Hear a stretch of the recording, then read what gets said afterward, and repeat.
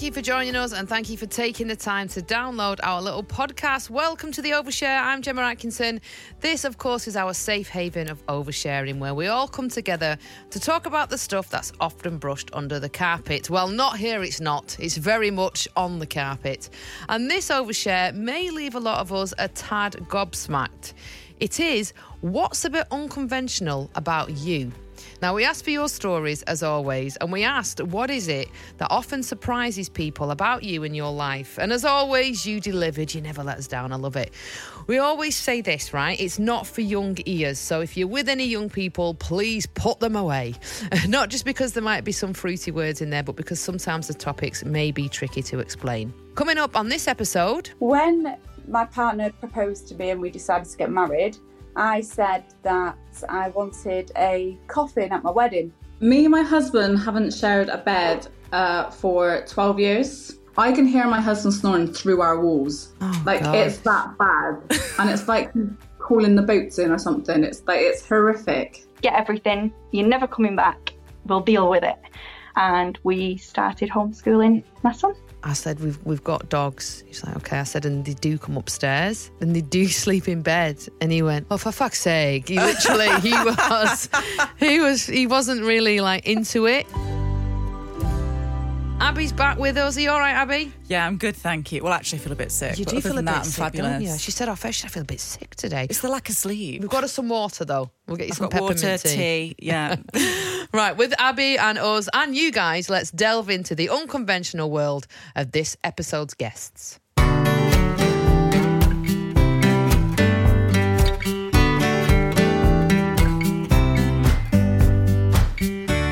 Welcome to the Overshare, Katie. Now, we have to say, we had a lot of stories about people in their unconventional lives, but yours stood out so much to us. Yours is one of a kind. Tell us a bit about what's unconventional about you and take us back to your wedding day. So when my partner proposed to me and we decided to get married, I said that I wanted a coffin at my wedding. I am a funeral director as my day job, and I came into that after my daughter passed away in 2016 at 1 week old, because I had a really bad experience with the funeral directors that I used. So that led me into being a funeral director today. I even thought about being carried in the coffin down the aisle at one point. Oh my gosh. But then I realised you wouldn't be able to see my dress as I walked down the aisle, so that wasn't That was the only really thing putting you off. Yeah. I decided to have the coffin as my table to sign the registrar certificates on. And then later in the evening, we moved the coffin and it was then my cake stand as well. So yeah, that's what's, I suppose, unconventional about me. I don't think many people would have had a coffin at their wedding before. No. And I know it's not seen as the norm and people were a bit taken back, shall I say, by it. But I felt like that was adding a part of me into my wedding, which it should be. I mean, obviously, you're a funeral director because you had a horrible experience. I think that's wonderful, by the way, that you've turned an experience that you personally didn't enjoy to help so many other people in your situation who can enjoy it. Because I've been to many funerals and we've come away and said, what a lovely service that was. And on the occasion, we've come away and said, oh, it was okay, but it was it could have been a bit nicer. So obviously you're helping a lot of people because of your experience, which is great. With the coffin, where is it now? What did you rent it for the day? Did you take it back to work? What have you done with it? No, so I actually got gifted the coffin by my friend who's a funeral director as well. Now I've still got this coffin, but it's now in my front room. So at the end of the evening on our wedding day, there's actually a photograph of me and my husband carrying this coffin out and putting it into the back of my car after the wedding had finished. And we then took it home the next day and I put it up on show in my living room. Oh my gosh. And what do people think about it when they come round? There's a lot of mixed feelings. There's been people that don't like to come to my house anymore. Because it frightens them. They don't yet. They say it gives them a weird feeling. And then there's other people like my friends who are kind of more open and just find it funny and think that's just me. They always say, we wouldn't have thought anything less of you to do that. So many people are afraid not to talk about it. They're afraid of it actually happening, and it's inevitable, isn't it? People do not like talking about it. The only thing I'm frightened of it now, since becoming a mum, is I'm frightened of what I'll leave behind. That's my fear of it. Like I want to die now a really, really old lady, so that I know my kids and grandkids are okay before I go. Like the thought of my kids not having the mum or dad around petrifies me. Yeah. But the thought of me actually, it's not the thought of me dying, it's the thought of when I die. Like I want it to be way, way, way off. Do you know what I mean? Yeah. Because like when my mum was diagnosed with cancer, one of the first things she thought was, what about my children? Yeah, and you would. my Abby's not settled yet. She said that to the neighbour. And I was like, as if she's thinking about me. You do. But it must be like a very natural instinct for a mother to think, what about my kids? Every time I go on a car place. journey, I think, please God, get me home because I need to be back for my kids. Because I never used to think like that. The older generation especially, typically seem to find that they will shy away from it. So like my mother-in-law is somebody who really doesn't like the fact I've got a coffin in the house, or was having a coffin at my wedding.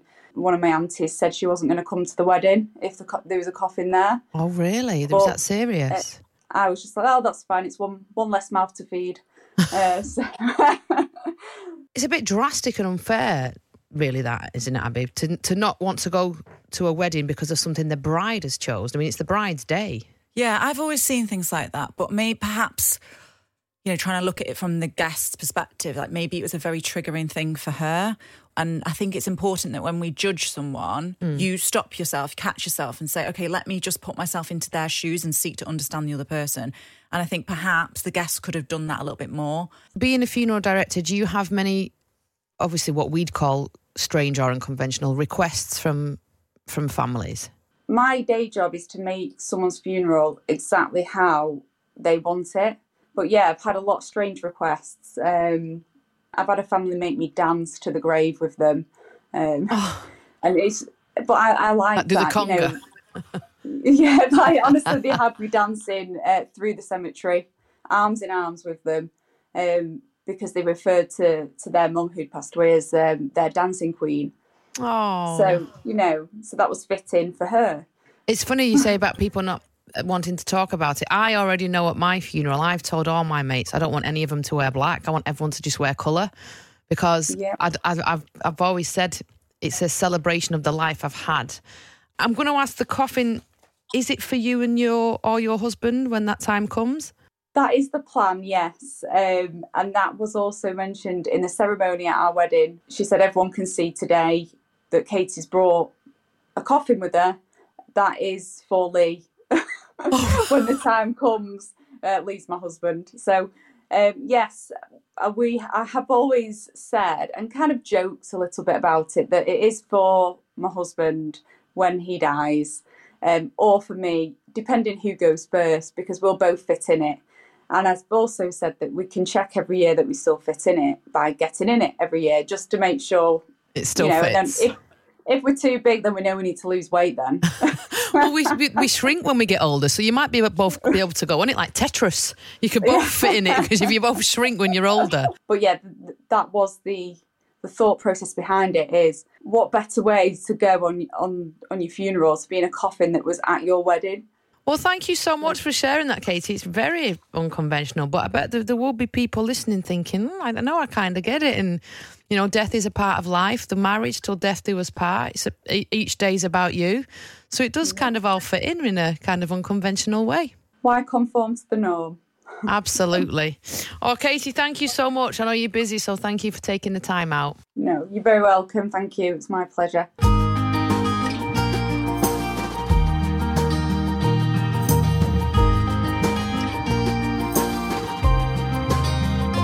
So we also have loads of messages and voice notes here on the Overshare as well. We do try and squeeze as many in as possible. So this is Melanie who messaged. Hi, Gemma. Here's what's slightly unconventional about me. I split up from my husband a few years ago and moved in with my best friend, who'd also recently split from her husband. The kids stayed with my husband, so there was just the two of us. We share the house, we share the bills, and we spend our free time together.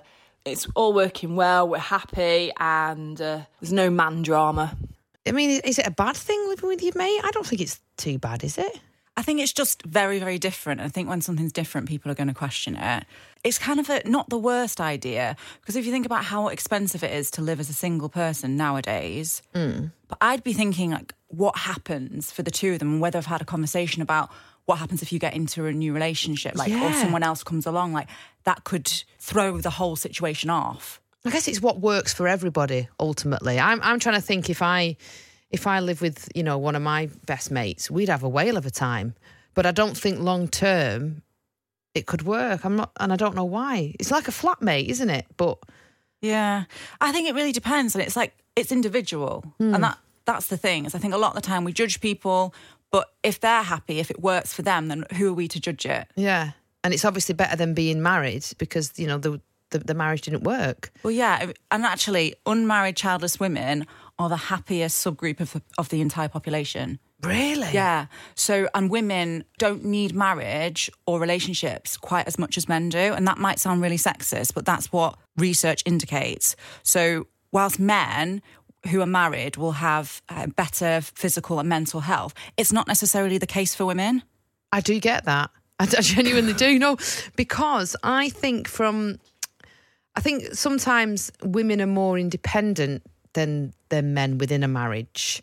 I think all men like to be needed and wanted. It's a nice feeling, isn't it, to know that someone relies on you, someone depends on you, someone wants you. Whereas I think, maybe I'm just speaking about me, Coca. In my case, we will get married, but it won't change how I feel for him. I love him so much anyway. Whereas he sees it, I'm going to love her so much more. And I think, how? How can you love me more? Do you know what I mean? Nothing's going to change other than we'll have the same name. But it's so much more significant for him. Yeah, it must hold like more of a weight in his mind than it does for you. Yeah. Because you know you're very committed. Yeah. Is he like interested in the whole like wedding part? Does he enjoy a party or any of that? He'd go to a registry office tomorrow and do it. He just says, I would love the fact that we've all got the same name, that it's a family unit. Whereas I see the fact that we've had 2 babies as more of a commitment than just me having his name on the end of... I mean, I always say to him, if you want, I can just put your name on the end of it anyway. It doesn't have to be... No one needs to know it's not real marriage, do you know what I mean? And he's like, no, I want to do it. But again, it's that whole... Maybe it's a security for guys as well. Maybe they just love the whole, it's secure, it's safe. But can I ask you, obviously you said men are more mentally happy apparently in marriages. Why do so many of them have affairs? Because is it not statistically, sorry to throw them under the bus, producer Matt, I know you're a guy, but statistically men have more affairs. And it's not all of us. Not all of us, no. But it's just that loads of women have affairs as well. I'm not, women, we're not innocent at all. But if you counted it up on paper, it's more men than women. But if you put it on paper, more men are happy in marriages. So what's wrong with them? What are you doing? Having the cake and eating it, clearly. Yes, having your wedding cake and eating it. Abby, tell us why. Why do we do this? Why do men do that? What's wrong with us? Well, it depends. Obviously, it depends on the man. Sometimes, so there's a difference between men and women and in affairs as well. Obviously, we're talking generally. It's not always. Yeah. Women are more likely to have an affair if they're thinking of actually partner swapping. So it's more of a mental connection as well. Yeah, whereas men are more likely to have an affair even if they're happy. I'm not saying that all happy men have affairs, but they might have an affair even if they're happy in their relationship. So it could be that they're not being fulfilled in some way in that relationship, or it could just be that they're having the cake and eating it. It can just be that. So for us, for women, it's like, they're thinking of jumping ship, in their eyes, moving on to something better. The grass is greener. Yeah. This man can give me what my partner can't. Yeah. Whereas for a lot of guys, it could just be, do you know what? My wife's not, giving me enough affection. We're not being intimate. I'm going to go and get that elsewhere. But I love everything else about my marriage, apart from that one aspect. Or this other girl's giving me more attention, as in making me feel better about myself when we talk. So I'm going for that. Yeah. It's like... So that's why, Matt. That's why. So I'm so sorry. But also, on behalf of all men, Matt, sorry. there are, of course, plenty of women that are having affairs too. It's closer than you realise. Yeah. There's not such a huge discrepancy between men and women. And I would imagine that when it comes to surveying people and researching it and, being asked that question, a lot of people will lie. And I would predict that women would be more inclined to lie than men, because I feel like it's more socially acceptable to have an affair if you're a man. Like, we almost have higher standards for women. It's like, why is that? I know. We do have higher standards, but I mean, I'm forever telling Gorka, I fancy people so much. Like, not like, no, not like, I mean, not like with people who I work with, but like Tom Hardy, I'll say it. I think Tom Hardy's gorgeous. And that's you bring him up quite a lot. I do. And he's my mental affair. Okay. And that's not going to stop because I'm partnered and I've got children. Doesn't mean I'm going to go and act on it. Do you know what I mean? But I say to Gorka, there must be some women who you fancy. He goes, no, not. And I think you're so lying. Well, Eva Mendes, look at her. She's stunning. He goes, yeah, she's okay. And I'm like, what's wrong with it? Matt, you must fancy Michelle Pfeiffer. You must fancy her. Not interested. Oh, what about Margot Robbie? No. See, he's the same as Gorka. He's Catherine or nobody, and I don't believe that. There's a difference seeing someone and thinking, oh, they're attractive, and then jumping into bed with them. There's a massive difference in that. Because he knows next year Margot Robbie's doing Strictly. Imagine he says Margot Robbie, then he gets partnered with her on Strictly.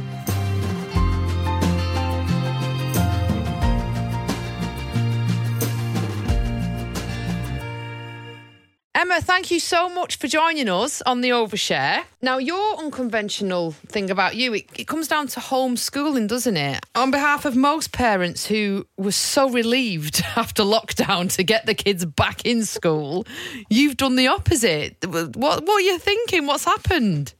So when we decided to do it, it wasn't the plan. It wasn't something that we'd been researching or anything like that. It was a spontaneous withdrawal of only one child. So our eldest, our son, he'd thrived all the way through lockdown and learning at home. He'd surprisingly even become more sociable because he was actually wanting to socialise rather than being forced to socialise. So there was that element. There was failings on the school part as well that were just not being fixed. And I literally turned up on Wednesday and said, get everything, you're never coming back, we'll deal with it. And we dealt with it. So we removed my youngest child, my daughter, and put her in a different school because she was happier in school. And we started homeschooling my son. And how old's your son? So he's 13 now, right? And my daughter's 11. He was in year 5 when we removed him. We're very child-led. We don't simulate school at home. It's more 50-50 academic, life skills, balance. So anything that they're interested in at the time. My son was really, really interested in Titanic for a long period of time. So it was writing, it was researching, teaching him how to do his own research. We actually flew over to Belfast and took him to the museum and, to see everything. We've created like an area in the garden where we grow veg. And that was a big topic for quite a while, watching them plant it, grow it, look after it, eat it, cook it. So 2 years down the line, we also brought my daughter out when she was exactly the same age as my son as well. So they're both at home for the time being. My daughter's going to high school next September. Right. And that was something that we all decided together and just going to give it a try. Do you work as well, Emma? Do you juggle work as well? I do, yeah. Me and Dad both work. I work part-time. And that was a main factor as well because during the lockdown, we were able to work from home in my company. So now I sacrifice a day at a weekend to go into the office and do my 2 days at home during the week. So, and then Dad has the kids at the weekend and, and we just manage it. It's organised chaos, but it works for us. I assume that some people would be like, oh my good God, this is terrible. You shouldn't homeschool. Blah, blah, blah. What kind of reactions have you had and how do you manage like other people's opinions? I think nobody can have an opinion on somebody else's family unless you are living in that household. On the whole, our whole family and friends know my son and knew right away that it was the right thing for him. They saw a change in him straight away. He was happier. He was, like I said before, he was more sociable, which was so strange. Everyone's like, how do you socialise children that aren't around other children? And he chose who he wanted to be with. He didn't want to be with these people in the classroom. We've had, when we go out, and the children are normally in school, like, oh, you're off school today, just random people walk up to you and start asking questions, why are you off school? And when we've spoken to most people, they say, oh, that's great, that's amazing, well done you, how do you do it, kind of thing. On the whole, everyone's just been really, really supportive.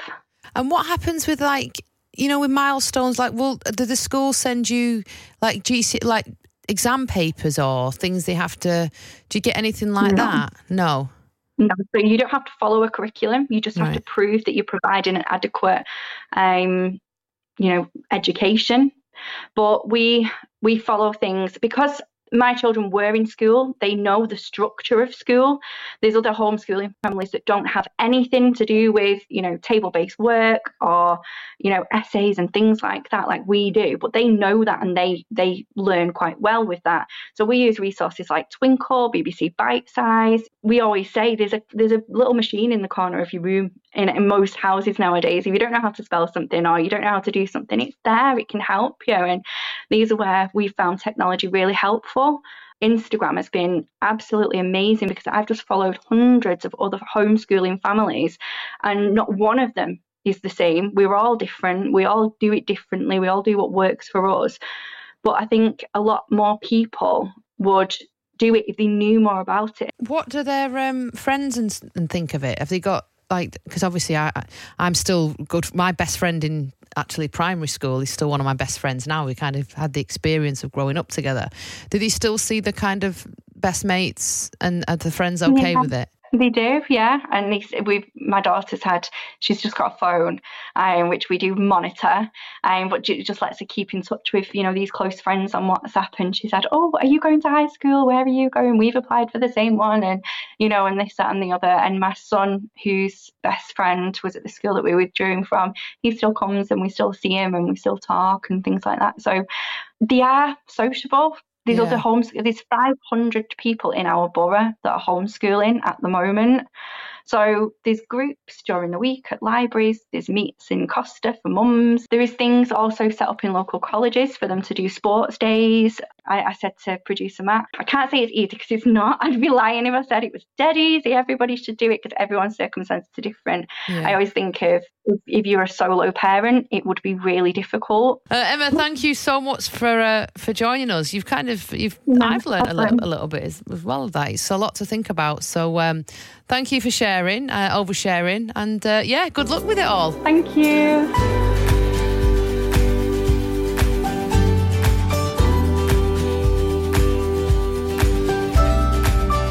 So now we knew when we were asking for stories on what's a bit unconventional about you, we would get a lot of people telling us they sleep in separate bedrooms. Literally, we got so many. Emily messaged and said, we've been sleeping in separate beds ever since they messed up our new bed order and delivered 2 single beds as opposed to the double that we'd ordered. We're both in our late 50s and before sending them back, we looked at each other and thought, why not? It's not as if anything else happens these days, apart from a good book anyway. Several times he's questioned if I really meant to order 2 singles. She said I didn't, but it's worked out so well. So that's kind of an accidental, separate room, and it works. I guess when you try something and you think, oh, this is actually nice, you just kind of go along with it. Yeah, I tried it once with my partner. Not tried it, because he works different hours. Right. And he started to just sleep in the spare bedroom. I hated it. Really? Yeah, I really missed him. I felt lonelier. I think for me, the benefits of him being there outweigh the costs. Oh. So I like him being there. But everyone's different. Yeah. And what works for one couple might not work for the next couple. Did your partner feel the same? Does he prefer sleeping? No, I reckon he prefers to sleep on his own. I actually genuinely think so. Really? And 51.4% of Brits apparently prefer to sleep alone. I'm in that slight percentage. Majority. Yeah, but would you not miss Gorka in the morning? Not if I know he's only in the next room. I get quite hot and I don't like being spooned or anything like that. It's not just Gorka, it's any partner. I'm more than happy to have me cuddles, me intimacy, whatever, and then say, right, you go sleep and I'll go this way. We also had a message from Claire. And she says, "Hi, Gemma. If anyone can relate to this, it's you." Oh, gosh, I'm worried now. It says, "Our dog was poorly a year ago and just wanted to be near me. So my husband moved into the spare room so Tex could sleep with me. I've never slept so well in my life." She said, "The thing is, Tex made a recovery within a few weeks, but he's not yet moved out of our bed and my hubby's not moved back in." I do relate to this. We have 2 dogs. Now they can't get on the bed because they're too old, so they sleep next to my side of the bed between the cot and me. But when Gorka first moved up and first came to my house, I said, we've got dogs. He's like, okay. I said, and they do come upstairs. He was like, what? I said, yeah, and they do sleep in bed. And he went, oh, for fuck's sake. He literally, he wasn't really like into it. But within literally, I'd say 2-3 days, he was loving it. Even in the morning now, because they're not on the bed, as soon as I kind of like move or make a noise, I just hear this. And it's Norman's tail going. He bangs his tail against So the bed. sweet. It's because he knows I'm up. He's like, yes, she's up, come on. And that makes me feel happy. It really does. Tell us what's a bit unconventional about you, Rach. Tell us your story. Well, me and my husband haven't shared a bed for 12 years. It basically, great. It started when we had our son. He just all of a sudden just started snoring. And it's not just like, you can deal with it snoring. It is next level snoring. Your husband, not your son. Your husband was not right. Yeah. Okay, yeah. My son's quite good at it, to be fair. He definitely takes after his dad. And it just got to the point where I was like, I'm savage. You just need to go. My son was an awful sleeper. So he was up all night. And then my husband's sleeping next to me, sleeping soundly, by the way. They sleep through it, yeah. So I sent him up to our office at the time, which had like a sofa bed. And it was like the world's thinnest mattress, but he would sleep on that every night. And it just went on for years and years and years. And then we moved house. And when we were looking at houses, I was like, we need a minimum of 4 bedrooms because I need my own room. I bet that's quite common for a lot of couples though, isn't it, Abby? Like, because it doesn't mean you don't love them or anything, or, I mean, it's just nice to, I guess, have your own space. And if everyone sleeps better in the house, everyone's in such a better mood the next day. I think it's like one in 4 couples don't share a bed. Oh, 1 in 4. There you go, Rach. 1 in 4 couples. High. And like 48% of people, it's because of the snoring. So you're not alone in that. Can I ask, what happens with intimacy and stuff? Do you choose to come in my room? But it's quite exciting, actually. I bet it is exciting sneaking back to your room after. No, because he's like, yeah, see you later then, thanks.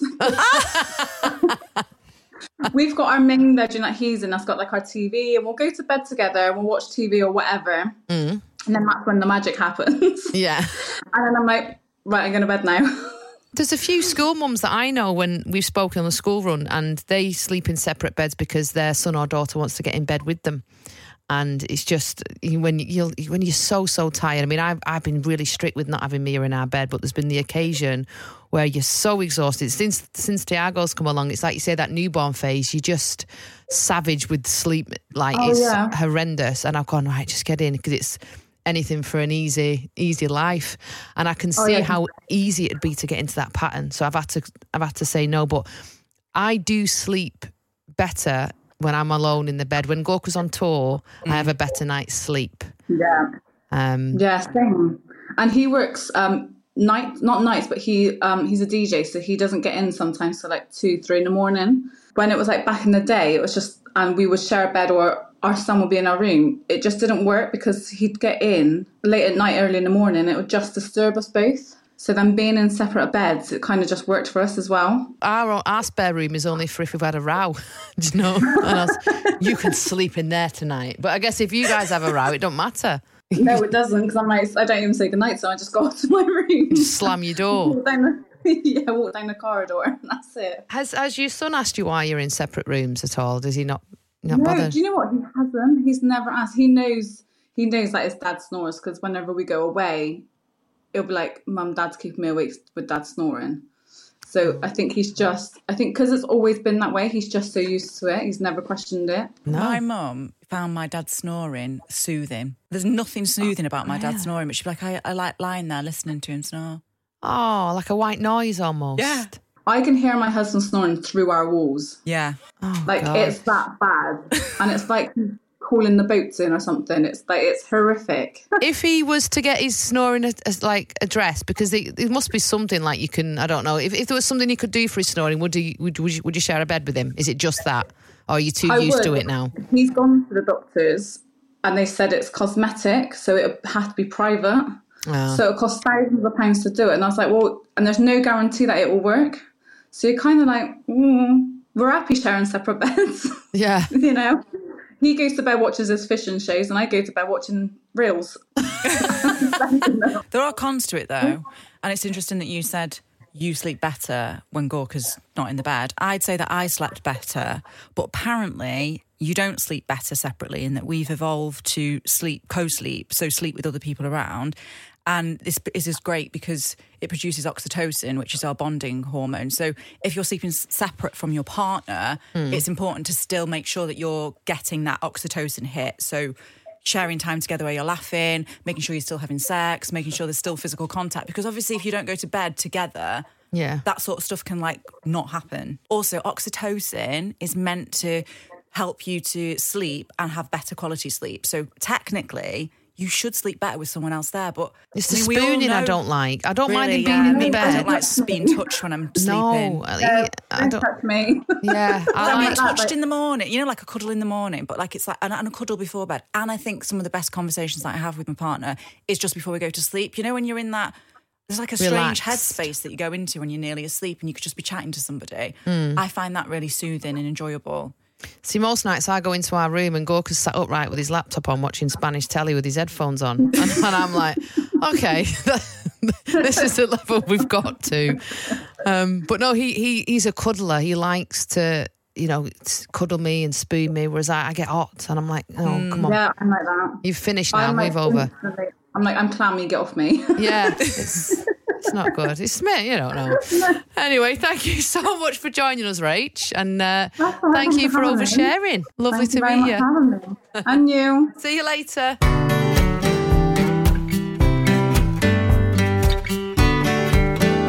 And that's it. Thank you so much for your stories, not just for this episode, but for the entire series. 10 episodes, we've done it. I really hope you've enjoyed it as much as we have. We wanted to do something. We wanted to do a pod that put you lot centre stage and do something a little different, something that shined a light on your stories in your world, and hopefully we've pulled that off. Now, the series is finished for now, but you can still get in touch whenever you want. Your direct line to us on the Overshare is 07761 039 898. So you can give us a WhatsApp. Any topics or ideas or anything you've got for Series 2, do send them over. And you can always email us as well at theovershare@bowermedia.co.uk. The Overshare was produced by Matt Foyster for Bauer Media. Matt, bye-bye for the... We've done it, guys! We've done it. Oh. See you on the next one. Thank you to all our experts who've appeared with us. Abby as well, thank you to you. 7 out of the 10. Are you going to come back for Series 2? Is that her rating? I actually reckon I probably am about a 7 out of 10. Abby, you'll hopefully be back with Series 2. And a huge thank you if you've messaged, emailed, tweeted, Instagrammed or appeared on any of our episodes. You've made it what it is. Cannot thank you enough for opening up, letting us in and oversharing. We'll see you next time for Series 2.